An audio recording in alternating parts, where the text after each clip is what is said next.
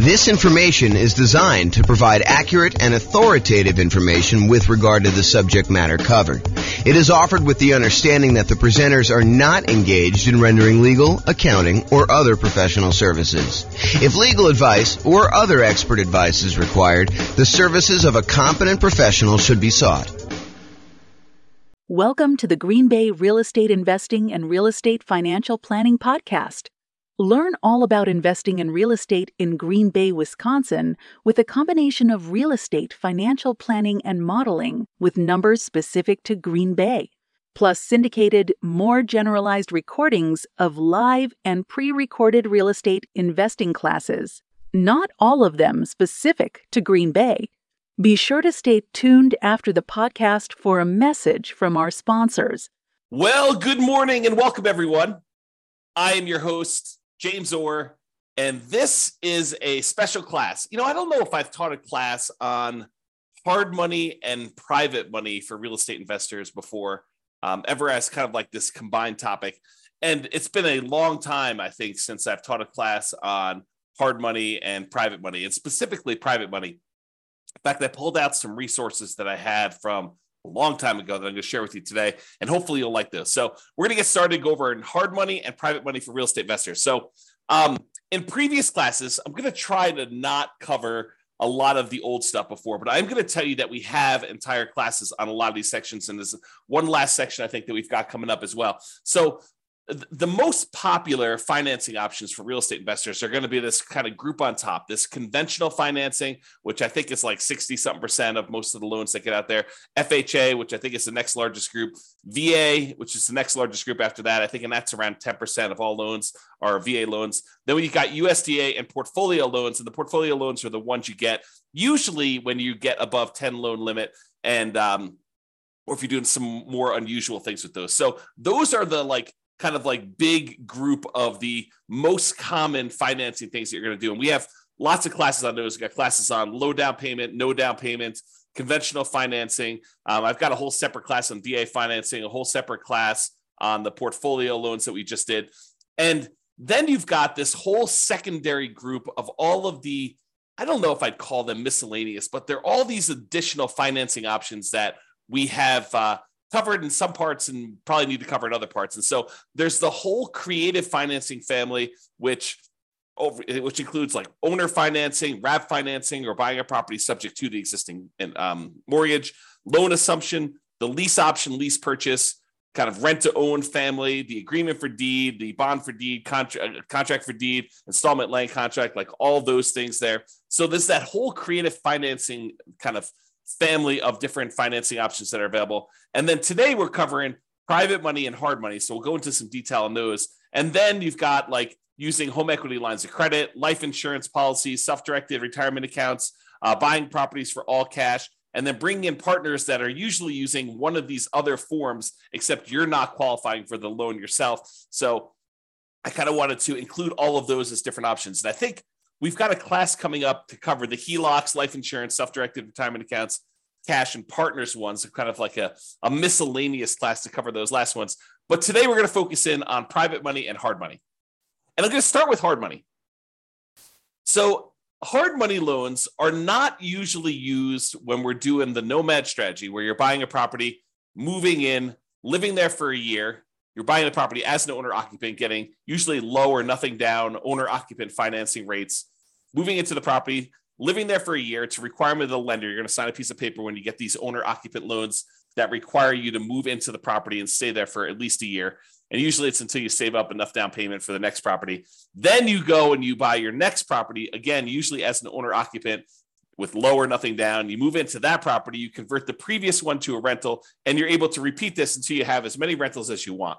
So that's the nomad strategy. We don't usually use hard money for doing that particular strategy, nor do we usually use it for doing house hacking. And house hacking is when you're renting out part of the property that you're living in, whether you're buying a duplex and living in one half, or you're renting out a single family home and renting out rooms or something like that. That's house hacking. So we don't typically use hard money for nomads or house hackers. What we do typically use hard money for is buying properties that need to be fixed up and then we're reselling very quickly, or we're doing like a buy, fix up, refi, type of strategy, what some people would call the BRRRR strategy, the buy, rehab, rent, refi, and then repeat. So a lot of folks will use hard money to acquire properties that need a lot of work, because in some of those cases, it is hard in order to get loans on properties that are in really rough shape. In other cases, a lot of people use hard money as a easier to get short-term loan. A lot of times they're going to have really high interest rates compared to what you probably can get if you got more traditional conventional financing. But that's what they're going to use those for. Now, when you do hard money, the property is going to be very important to the lender. They're going to want to look at the property and make sure that they believe that this is going to be a valid, safe investment for them to make. Okay. A lot of times they're going to want to see you buying the property at a very significant discount, such that the loan to value is low enough where if they had to step in because you didn't finish the project or you stop making payments on the loan, if there are payments, sometimes they're not.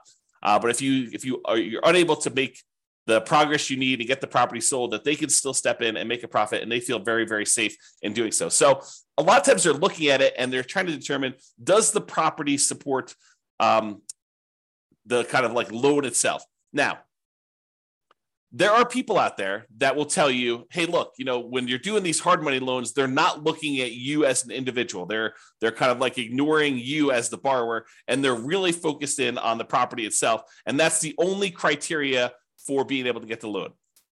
While I have occasionally seen the rogue, random, rare, hard money lender that will only look at the property, the overwhelming majority of the ones that I've had experience with do look at the borrower as well. So if you think, hey, look, I really want to do this real estate investing, but I've got, ugly credit, or I'm unable to qualify for a loan otherwise, and I'm going to go do this strategy where I'm using hard money in order to do these deals, you may be able to find someone who's willing to make a loan based solely on the strength of the property that you're finding.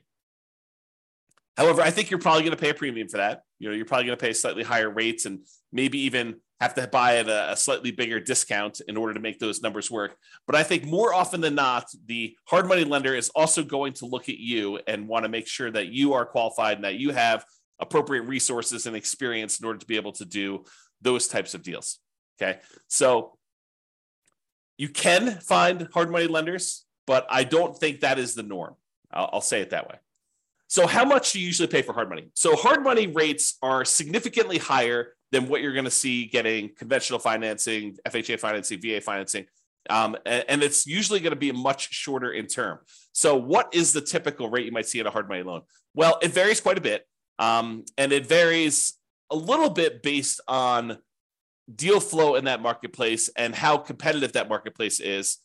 So you will see a wide range. I think 10 to 15% is what we've been seeing for a while. Is it very possible with the rise in interest rates that these rates are going to be a little bit higher? Sure, absolutely. Could you find a hard money lender who has a slightly lower rate than that? Sure, I think that you could probably find one, especially if you're doing a bunch of deals and you're able to negotiate some really good terms with that particular lender.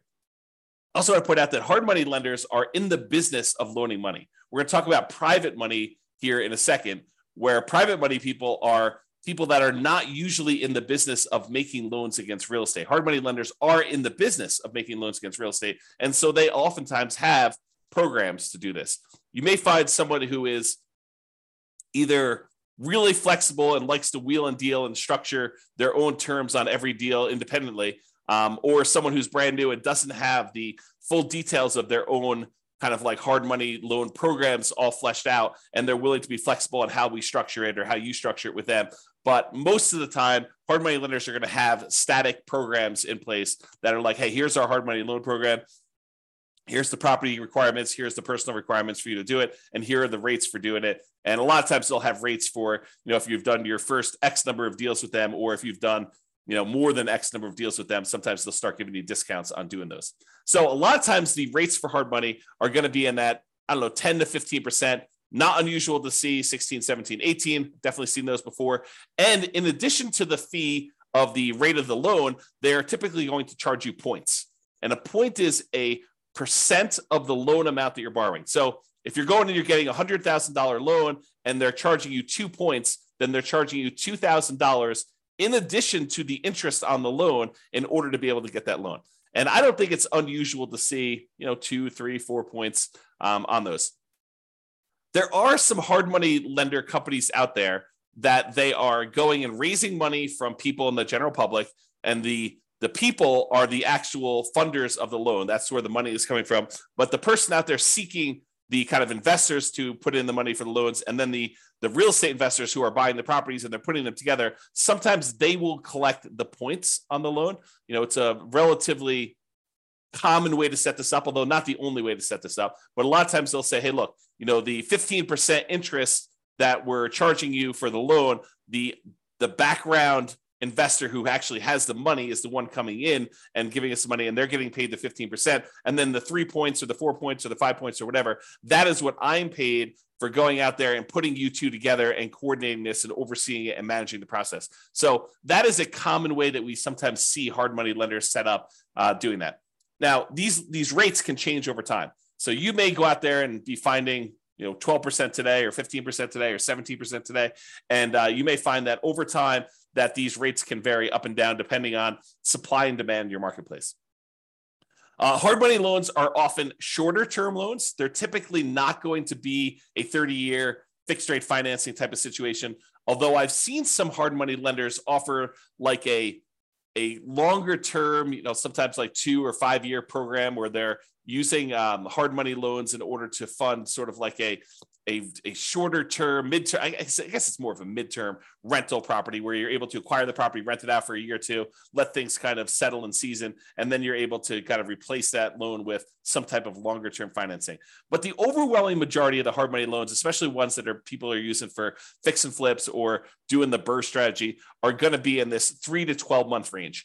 And for those of you that are doing the BRRRR strategy, my understanding is that the exit financing requirements have changed recently, and now they are requiring that you actually season the property for a full year. So you'll need to have this hard money loan in place for 12 months to be able to get your kind of like 30-year fixed rate financing on the way out in most cases, unless you're getting creative and using some type of unusual portfolio financing where they're not requiring that in the midterm.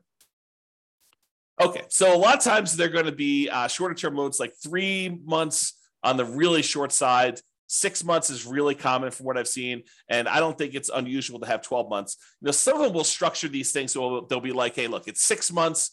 It's 15% and 2 points in order to get the loan for the first 6 months. After that, if you want to extend for another 6 months, it's another point or two, and the interest rate's still the same for that. And so they may structure it where you have to pay additional points in order to extend your loan for an additional term. So be careful when you're planning this and understand, especially if you're brand new and you don't really have a good understanding of the timeline for how long it's going to take for you to get your property fixed up, on the market, marketed, sold, and closed, because sometimes those things are independent, different time periods for a lot of those. And some people don't estimate that time correctly. They think, I'll get this on the market, I'll get a contract within 30 days, and I'll be closed within 30 more days. And so they can only give themselves 60 days to get the property marketed and sold. And that's not always the case. I'll say that way. So maximum loan to value, this can vary quite a bit depending on which hard money lender you're using. One you hear pretty commonly is 70% of the after repaired value. So if you think about what the property is going to be worth once you fix everything up, a lot of times they will set their loan amount, the maximum amount that they're willing to loan you on that property using a hard money loan, at some percentage of what the property will be worth after you fix it up. Not necessarily of what the purchase price is going to be now. So if you're able to purchase the property for less than that 70% of what it's going to be worth when it's repaired, a lot of times hard money loans can be nothing down, where you're able to acquire the entire property with no down payment because you're buying it at such a big discount that you're able to acquire it below 70% of the loan to after repaired value, as an example. Now, this isn't set in stone, so it's not like every single hard money loan is always going to be 70%. I've definitely seen ones lower than this. 65% is another pretty common one. I've also seen, especially in really hot, fastly appreciating markets, where some hard money lenders have gone as high as, I've seen 80%. It's possible they had even more than that at different times, but realize that these maximum loan to values do vary. They can be negotiable, although if you are relatively new and you've never done one before, your negotiating strength is relatively weak. unless you just happen to find, the right guy who's kind of willing to do that to kind of negotiate with you. I'm going to put myself on mute and wipe my nose. 1 second.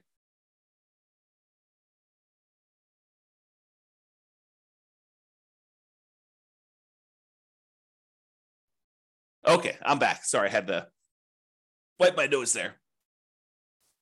Okay, so we talked about that maximum loan to value being in that sort of 70%, 65 to 75, I'd say is probably some of the more common numbers I've seen. Now, can you usually borrow the money to purchase the property plus the money to borrow for repairs? And in some cases, yes. But again, you have to buy the property at a low enough price where the lender is willing to include the money for the repairs. It's not like you could buy the property for less than 70% ARV, and then in addition to that, they will loan you the extra 10% you need in hard costs in order to do the repairs on the property.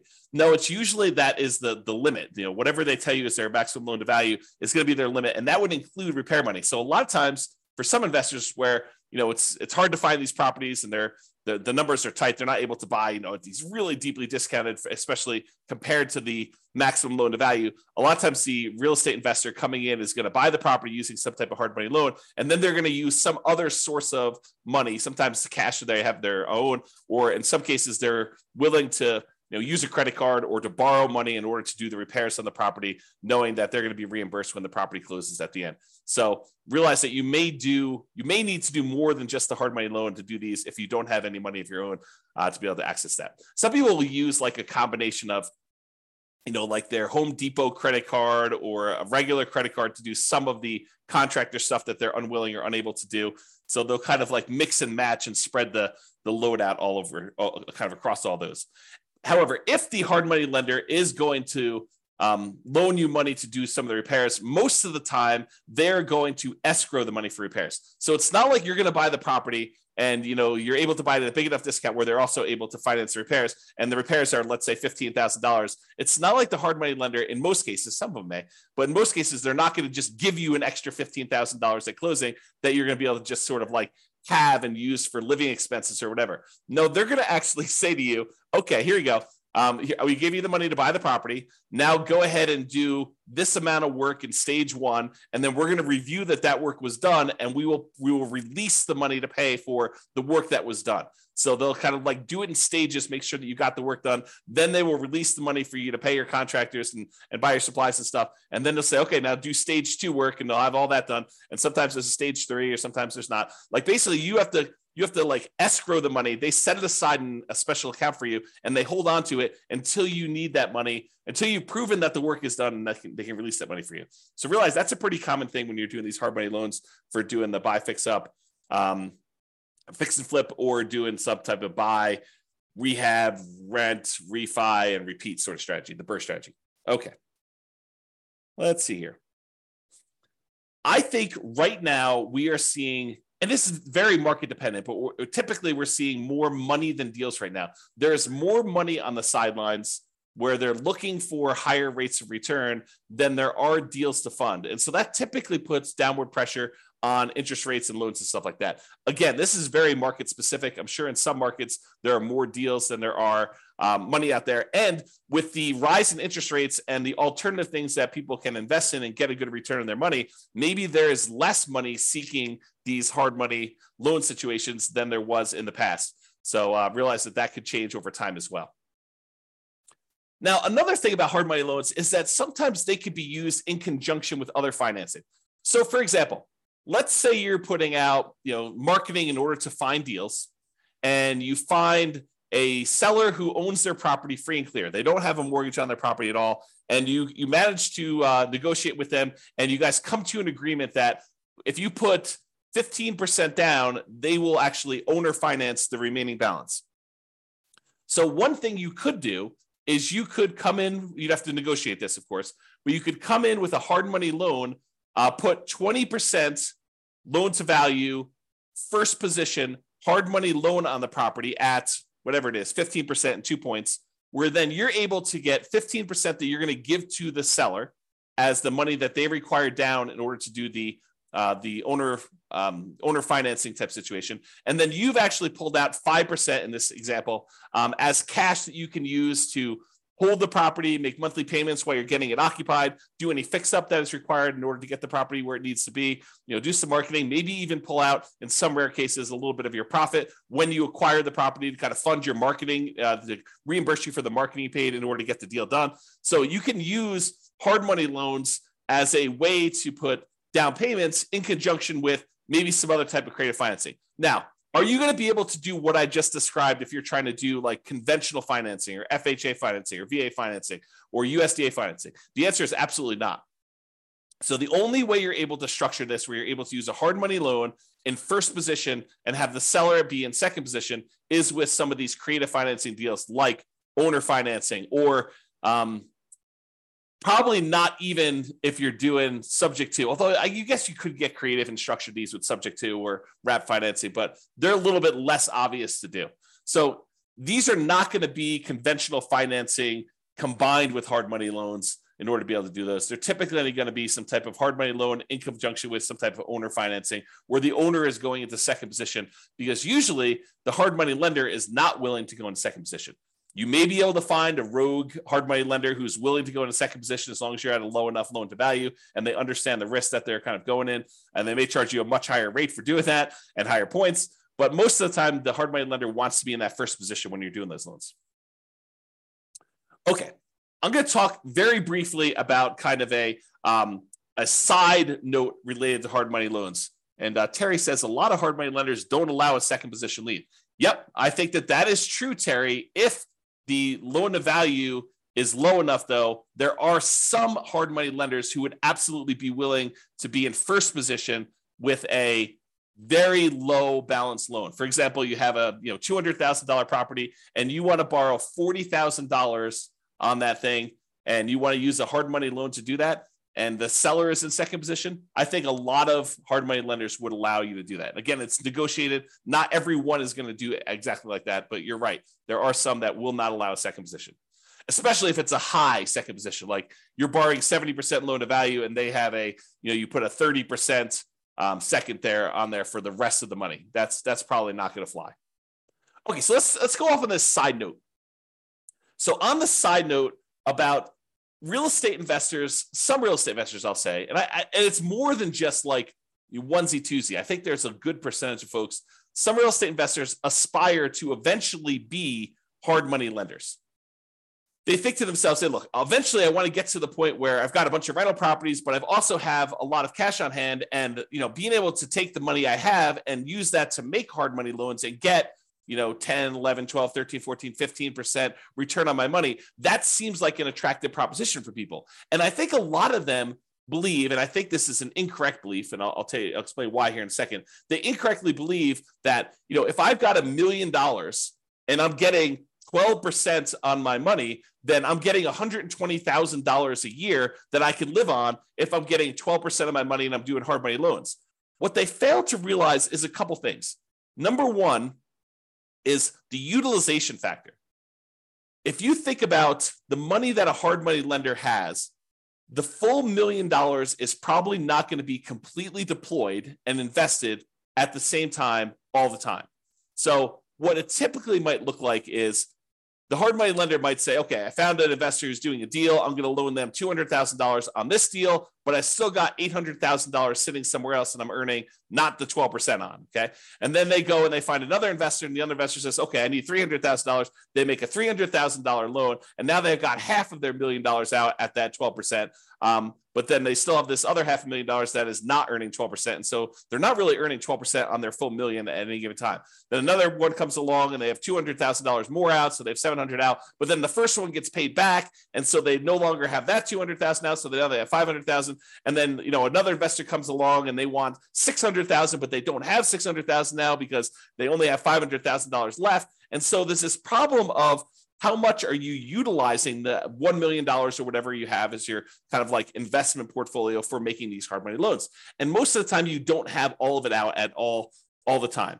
Now, some people, some real estate investors will choose to use some type of home equity line of credit on an investment property or their owner occupant property, and they will use that as a buffer. And instead of collecting the full 12%, maybe they're paying depending on when they got the loan, 3, 4, 5, 6, 7% on the money that they're coming out with their HELOC, but then they're loaning it out at 12%. And so they're getting the spread, but they're not borrowing the money unless they actually are using it. So you don't have as much of, I guess it's a different utilization problem for doing that. So realize that if you're trying to do this hard money thing, if you're kind of aspiring to do that as a real estate investor, utilization is going to be a key factor. Getting and keeping all of your money out as much of the time as you possibly can is going to be an issue for a lot of folks. And it is sometimes solved by doing like these home equity lines of credit where you're sourcing the funds from somewhere else and then you're using that, or you're becoming like a hard money lender where you're going out and you're finding a pool of investors that have money that they want to invest,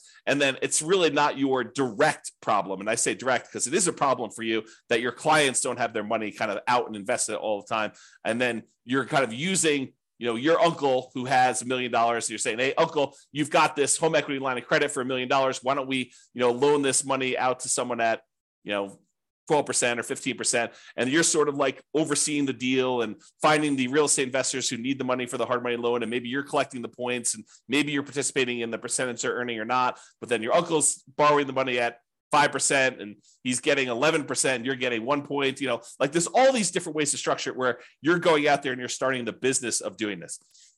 I'll also point out, which we'll talk about here when we talk about private lending, is that if you're the one that's going out and you are coordinating, bringing in investors and making these loans on properties, that you probably do need to be licensed. And the licensing may vary. I'm not an expert on licensing by any means. I did talk to my own personal attorney, and I chose to get licensed with the state of Colorado when I was raising private money.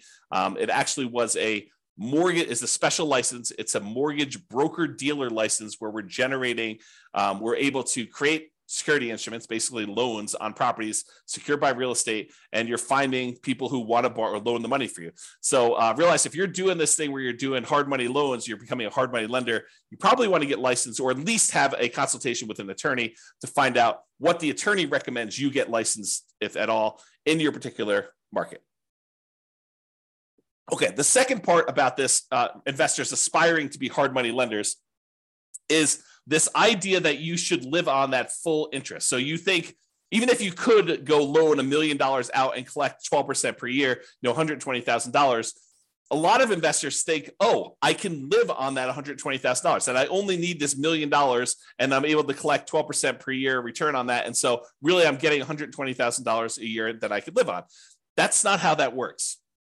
If you've studied any type of retirement planning, especially folks in the financial independence, retire early, the FIRE motion, kind of like group of stuff, you'll hear about this concept of the Trinity study or the 4% rule. And what the 4% rule says, the 4% safe withdrawal rate rule, basically says that if you have a certain amount of money invested, and typically they talk about investing in stocks or bonds or something like that, although it does apply to this as well. I'll explain that here in a second. But if you go and you actually have $1 million invested somewhere else, it is, in most cases, you are less likely, there's a low probability that you will run out of money if you take 4% out each year, adjusted up for inflation. But you're not actually taking the full amount that the money is being used for. So for example, if you have $1 million you're investing in stocks and bonds, and that as a whole is earning you 8% per year, you're not taking 8% per year out. You're taking 4% per year out. And part of that is because sometimes money goes up and sometimes money goes down. Like the returns on the stock market, sometimes they're up, sometimes they're down. More return in the bond market, sometimes up, sometimes it's down. And for the same reason, sometimes when you make investments in real estate, like as a hard money lender, some of these deals don't always go the way you want. Sometimes they go bad and you end up losing money on them. And so you should not think that you could take the full 12% and spend that. You should think of it as another amount of money that is invested in something and use the same, whatever your version of safe withdrawal rate is. Most cases going to be between 3 and 5%. I think that's with 4% being the most common that we hear most, but 4% of the money coming out, not 12.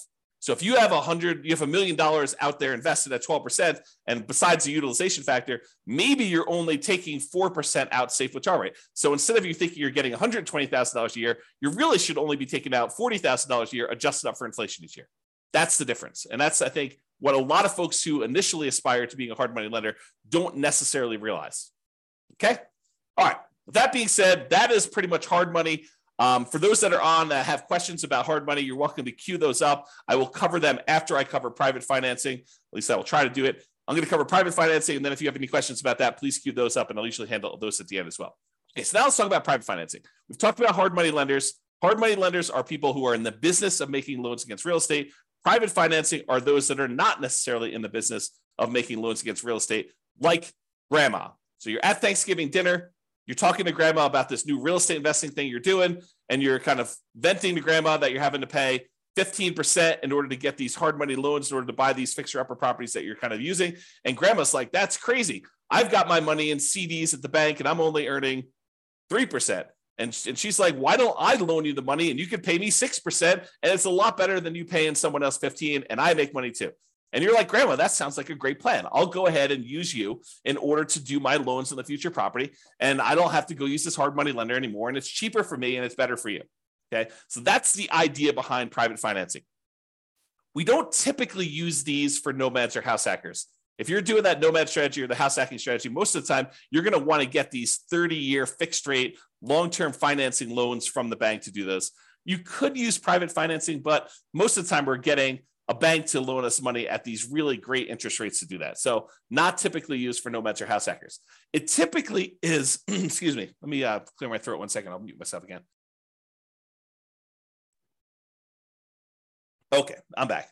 So usually we're talking to friends and family and sometimes other private lenders in order to get this type of private financing. So this is not like you're advertising to find private financing, although some people believe that it is.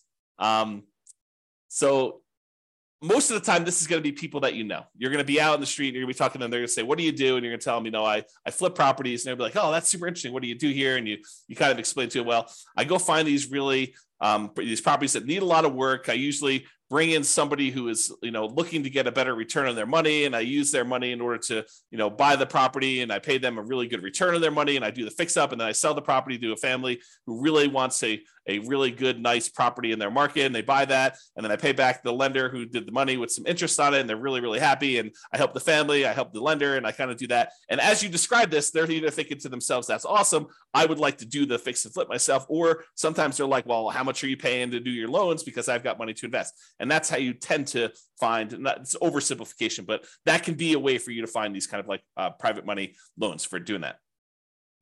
Private money financing typically is more flexible than banks and can be much faster to close. Imagine someone's got $1 million sitting on the sideline and they want to get it out there and invested, and you've got a deal and you need to close in 3 days. Well, it's a matter of them being able to go down to the bank, get the money in order to be able to have you wired to the title company in order to close on it. So it's faster to do these a lot of times. The relationship is extremely important when you're doing these private financing. It's really their trust with you is going to be a major factor in doing this. Unless they're sophisticated and they're analyzing the deal and underwriting the deal themselves, most of the time they're trusting that you are going to take care of them, that you're the expert, that you know what's going on, and that you've qualified this as a good deal, and that you personally are guaranteeing the loan and are going to pay them back. Okay, so that's really why the relationship is still important there. So your financial statements is probably still important. However, they may never ask. Okay, but they may ask you, hey, have you done these before? You may see like the normal range of questions that someone who is skeptical about giving someone that they know at different levels. If it's grandma, she probably knows you pretty well, but this could be, a coworker or something like that who but doesn't really know you super, super well. So they may ask you some questions about your financial situation in order to qualify for that. What is the typical range for private financing? It's all over the place. It's whatever you can negotiate, but I think in that kind of like 4 to 8% range is probably in the ballpark, probably more toward the higher end with interest rates going up. And this can change over time. As money becomes more expensive, people feel less compelled to move to do something like this when they can get 5% in a CD. So if we see CDs go up to 5 or 6 or 7%, then, they may want a premium over what they can put in the CD and get as a return on that. So the range can vary. It's completely negotiated between you and the private financing person. But, typically in that, 4 to 8% range can be there. And I think over time you find cheaper money, right? You go ask the first person, they tell you 10, and maybe you use 10 on a deal, but you're constantly looking for someone else to borrow the money. And when the next person asks you kind of like, how much are you paying? You tell them 9. And if you find someone who's willing to do 9, then you start using the 9 person, you stop using the 10 person, and you kind of work your way down until you find more and more reasonable money over time. And some real estate investors will actually, they'll have money out on deals, especially if they're using private financing for more of like intermediate term deals instead of doing like 3 or 6 months or a year. Maybe they have got like a 5-year term on their money. And if they've got lower money than what they currently have out, they will replace it and pay the old person back. So for example, let's say you have a deal where you've got money out and you can have that money out for 5 years. And let's say it's at 7%. But then you're talking to someone else, and you're telling them, okay, we're probably loading in the 6.5% or 6% range if we're doing these hard money loans, or the private money loans rather, for the next 5 years. And they're like, well, I've got, $500,000 I'd like to place right away. And you're like, okay, well, I can replace you. I can replace someone who've got a little higher financing. Are you okay with that? And you kind of work it out between all of them. And you replace the higher 7% ones with now 6.5% or 6% money. And you're able to kind of like do that. Now, the other thing you could do, this is like part of the negotiation strategy if you decide this is a way you'd like to operate, but you could tell people, look, I've got, $500,000 out right now at 6%. If you want me to place your money right away, it'd have to be good enough for me to be willing to pay off that 6% one and have your money out there. They may say, well, I'd be okay with 5.5 as long as you're using it right now and you're going to keep it out there for 5 years. And you negotiate the terms of whatever you're willing to do. And then you could kind of use the existing financing you have in order to improve your position and kind of do that money there. Okay. With that being said, I want to warn you about something, and I want you to understand why this can be potentially problematic and why we're specifically talking about it with private financing. So sometimes you will go find a private financing person who is wanting to loan you money where they don't need the money right away. They don't need the return right away. They're kind of like okay with getting a really good return, but they don't necessarily need the cash flow right now.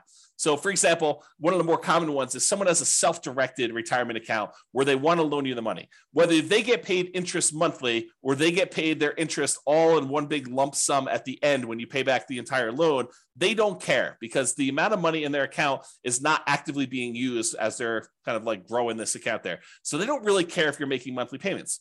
So you're really putting their investment into the deal, and their deal, the amount that you owe them, is actually increasing over time. And there may be some advantages for you to do this. I'm not going to get into deal structuring, but there may be some advantages for you to do this for improving cash flow or how you're structuring this, where this is advantageous to you, not having to make this monthly payment, at least in the short term. And so they've got, let's call it, let's say they did a smaller loan. Let's say they did a $100,000 loan on this, and they're actually allowing their interest to accrue. So at the end of the year, let's say they're getting 6%. So at the end of the year, you owe them 106. They've earned $6,000 on $100,000 that they have out. And then the next year, you owe them 6% interest on the 106. So it's 1012 plus a little bit extra for the interest on that. So really over time, their balance is growing, and that's happening there. And then eventually you decide to replace the money that you owe them with another private lender. And you go and you pay back this $100,000 original loan plus the $6,000 in interest plus the, let's call it $7,000 interest in year 2 plus the $8,000 in interest in year 3. So you're paying them back their initial investment plus the returns that they earn. And you're doing that with money that you're bringing in from the outside from another investor coming in. What does that sound like to you? It should sound like a Ponzi scheme because you're actually paying off the previous investors, their initial investment and the return that they've earned with new money coming in from another investor. So it should sound like a Ponzi scheme to you because that's what a Ponzi scheme is, right? And then a person who's coming in, they're collecting money and they're paying out the returns and stuff by another investor coming in. So you inadvertently, without really thinking you're doing some type of Ponzi scheme, you actually came in, you said, okay, we structured this great loan. You're happy getting, the amount of money you borrowed and some interest on it. And we're allowing that interest to accrue, which is totally fine. There's nothing wrong with that in of itself. And then over time, you're like, okay, now you want to get out of this loan. And maybe it's as innocent as that, right? They call you and they're like, hey, look, I finally need this money out. And you're like, hey, no problem. I'll replace you with another one of my private lenders. And you come in and you bring in another private lender to pay off that $100,000 plus whatever they own. Now you've inadvertently kind of like formed this Ponzi scheme situation where you're paying off an old investor with a new investor and you're paying them their actual returns using that. So you got to be really, really careful that you don't structure this and get advice from an attorney to avoid this situation if it comes up for you. If you're, and even even the idea of replacing the loan is kind of on this borderline edge of this Ponzi scheme, right? Like you're taking one investor's money and you're replacing it with another investor coming into the deal. So definitely talk to your attorney and make sure that you feel really comfortable with the way that you're structuring these and you're doing that. So that's what I wanted to warn you about. It's kind of like this concept of inadvertently setting up a Ponzi scheme to do this. And we don't usually see it as much with commercial lenders. Maybe the commercial lenders don't care. Maybe, it probably is, now that I think about it, it probably is that the organizations that are going to come after you for doing these Ponzi schemes, they're trying to protect the public, not necessarily a commercial lender who is making these conventional FHA, VA loans where if you do a refinance there, they're like sophisticated institutional type of people that know about these loans. But someone who's a consumer on the street, they're trying to protect the consumer. It's a consumer protection law and situation in that particular case. Okay. So I wanted to cover that in case you never thought about it that way. If you decide, hey, I really want to do this real estate investing thing, and this idea of going out there and finding friends and family, people that I know, contacts that I know, and raising money in order to be able to accelerate my ability to do deals, if you're going to get really serious about that, you may decide to go out and start talking to people in a more formal process rather than just off the cuff at Thanksgiving dinner. You're like, hey, look, I want to tell you a little bit more about, what I've been doing. And, if you want to, I'll sit down and I'll walk you through exactly how this all works. And maybe you form like a little PowerPoint presentation, or maybe put together a little PDF, or maybe you decide to go talk to them about, like how your deals are structured and what the deal looks like that someone could come in and do. So eventually, if you plan on doing this more than just like a off the cuff, one-time deal with Uncle Joe or grandma, and you decide you want to go out there and make this part of your business, you're probably going to you're going to want to formalize this a little bit more. So I will share with you, for the folks that are kind of like got access to the recordings and stuff, I will share with you an old PDF. I'll show you, I'll kind of let you glance at it really quick, but I'll share with you an old PDF that you may want to use as sort of a very rough sample starting point of what you may want to use as a baseline for creating your own private financing presentation there. Now that I've said that, and you're going to start getting more serious about raising private money and going out there and doing this repeatedly, I want to talk to you about just the tiniest bit, because I'm definitely not qualified. I'm not an attorney, but I want to talk to you a little bit about soliciting and licensing. So if you are going out and you are soliciting people to make an investment and you're creating a security instrument, you're basically creating a security. Someone gives you money and they're relying on you to get a return from that. And you're having that secured by real estate in this particular example. So you're going and creating an investment for them where you're collecting money and you're advertising. Even if it's word of mouth advertising and talking to people about it, that is still a form of advertising, even if it's not printed. But if you're going to go and do that, you need to become aware of the licensing laws required and the advertising restrictions that you have by doing this type of solicitation. So this is sort of I'm not going to like teach you to go do this because I'm not an expert on it and I don't know different states' laws and stuff like that. But I will tell you, I did talk to my attorney when I was doing this more seriously.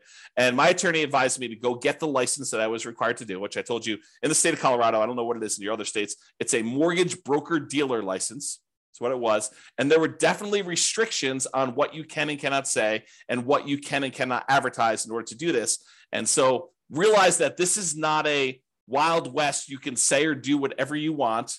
You got to be really careful about promising returns. You got to be really careful about letting them know about the actual risks that there are for them to invest in this stuff. This is not a riskless investment, like really nothing is, as we found out recently by putting money in the bank with FDIC insurance. This is not a riskless investment either, and they should understand what the risks are. And you probably should have written risk disclosures prepared by an attorney, and you probably should be licensed. This is the weird thing, right? Like if you're going to go do a single loan with grandma, do you need to be licensed? Maybe, probably. But this is sort of like, you speed once. Can you get in trouble for doing that? Sure. Are you likely to get in trouble for doing that, especially with grandma? Probably not. But realize that, you may want to consider getting license and learning the rules and regulations for doing this. This is not like a open world where you can do whatever you want there. That's kind of what I'm pointing out there. So I will share with you that you probably should get licensed. I went and got licensed with a mortgage broker dealer license with the Division of Securities. And then they have oversight in what you do. They want to approve things. They want to review your things. They want to review your documents every once in a while. So they'll want to go and make sure that you're doing everything correct. All right. One other thing I'll point out to you. I'm going to share with you the business card I had and what I thought was a good way to do it, but you'll want to definitely check with your attorney to make sure that this is in compliance and that you're allowed to do it. So this is a really old business card back from when I was doing this. I'm, not really raising money anymore. But basically it was like a typical, I buy houses and apartments kind of thing in here. Have my contact information, my name, address, and website and stuff like that. I don't even think the website's up, so there's nothing really to go look at on there. And then on the top here, this is the back of the business card. Besides the creepy kind of shadowy my face there and there, this was the way that I expressed to people that there were opportunities to invest is I disclosed my licensed situation. So this is sort of like what I would refer to as licensed disclosure marketing is probably a good way to describe it, right? You are disclosing to someone that you are licensed and that this is a licensed activity. And by disclosing that you're licensed in a licensed activity, you imply that there's an opportunity there for some people, right? So licensing disclosure for private investors looking to earn returns from private real estate notes. So I'm giving them a notice telling them there's a licensing disclosure here. Notice. And then it was my LLC name here. The one that was the mortgage broker dealer licensing is a mortgage broker dealer licensed by the Colorado Division of Securities to create notes paying interest secured by a deed of trust on real estate for private individuals seeking those investments. And then I had my personal name is a licensed mortgage sales representative for that thing. So I just disclosed to them through my licensing disclosure that I am licensed to do this in case you had an interest to do that. So that was sort of a possible workaround for directly soliciting for these loans, is that you actually advertise your licensing and that this is a licensed activity and you can kind of get people there. Okay, so this is a kind of like really quick big picture overview. I realize you can't see all this stuff, but this is all of the things in my private lender program, kind of like PDF that I would hand out when I'd sit down with someone to talk to them about doing private loans. It's a 25-page document, and you could just kind of get a glance at what's going on there. But I will upload this to the place where I'm going to post the video recording. So if you are accessing that, look for the link if you're watching the recording after the fact or whatever it is there. Okay, so that's all I got on private financing and the hard money lending. If you've got questions, go ahead and queue those up, but I'm going to kind of go through the conclusion here. So many traditional long-term buy and hold real estate investors will choose to use some type of conventional financing, then portfolio financing. So they're not going to deal with hard money lenders or private lenders at all. Many house hackers and nomads are going to choose to utilize the low and nothing down financing options like VA loans and USDA and FHA and conventional loans. Those buying apartments of 5+ units will likely be utilizing commercial financing, which we covered, I think, yesterday. However, some real estate investors will choose to utilize private financing and hard money. And those situations I talked about, like you're doing fix and flips, or you're doing the BRRRR strategy, or you're, kind of like short-term financing things with, private loans or something like that. So this is especially true for those that are doing that. So that is all I've got. Any final questions before we end for today? You guys have been really quiet. Besides Terry. All right. Doesn't look like there's any questions, so I'm going to call it. Thank you, everybody. We will see you tomorrow. You're very, very welcome, Terry. See you all tomorrow. Bye-bye for now. With home prices up, mortgage interest rates up, and rents up, but not quite enough to counteract the higher prices and interest rates, cash flow on rental properties in Green Bay is harder than ever. Book a call with the Real Estate Financial Planner to apply our proprietary 88 strategies to improve cash flow on your rentals. See the show notes for a link to schedule your call and improve your cash flow today. If you're a real estate agent, lender, or professional in Green Bay that wants to help our real estate investor listeners, consider reaching out to learn about collaboration opportunities with this podcast. We'd love to add more value to our listeners by having you assist our investors buy, sell, and finance their real estate investments. See the show notes to schedule a call to discuss collaboration opportunities.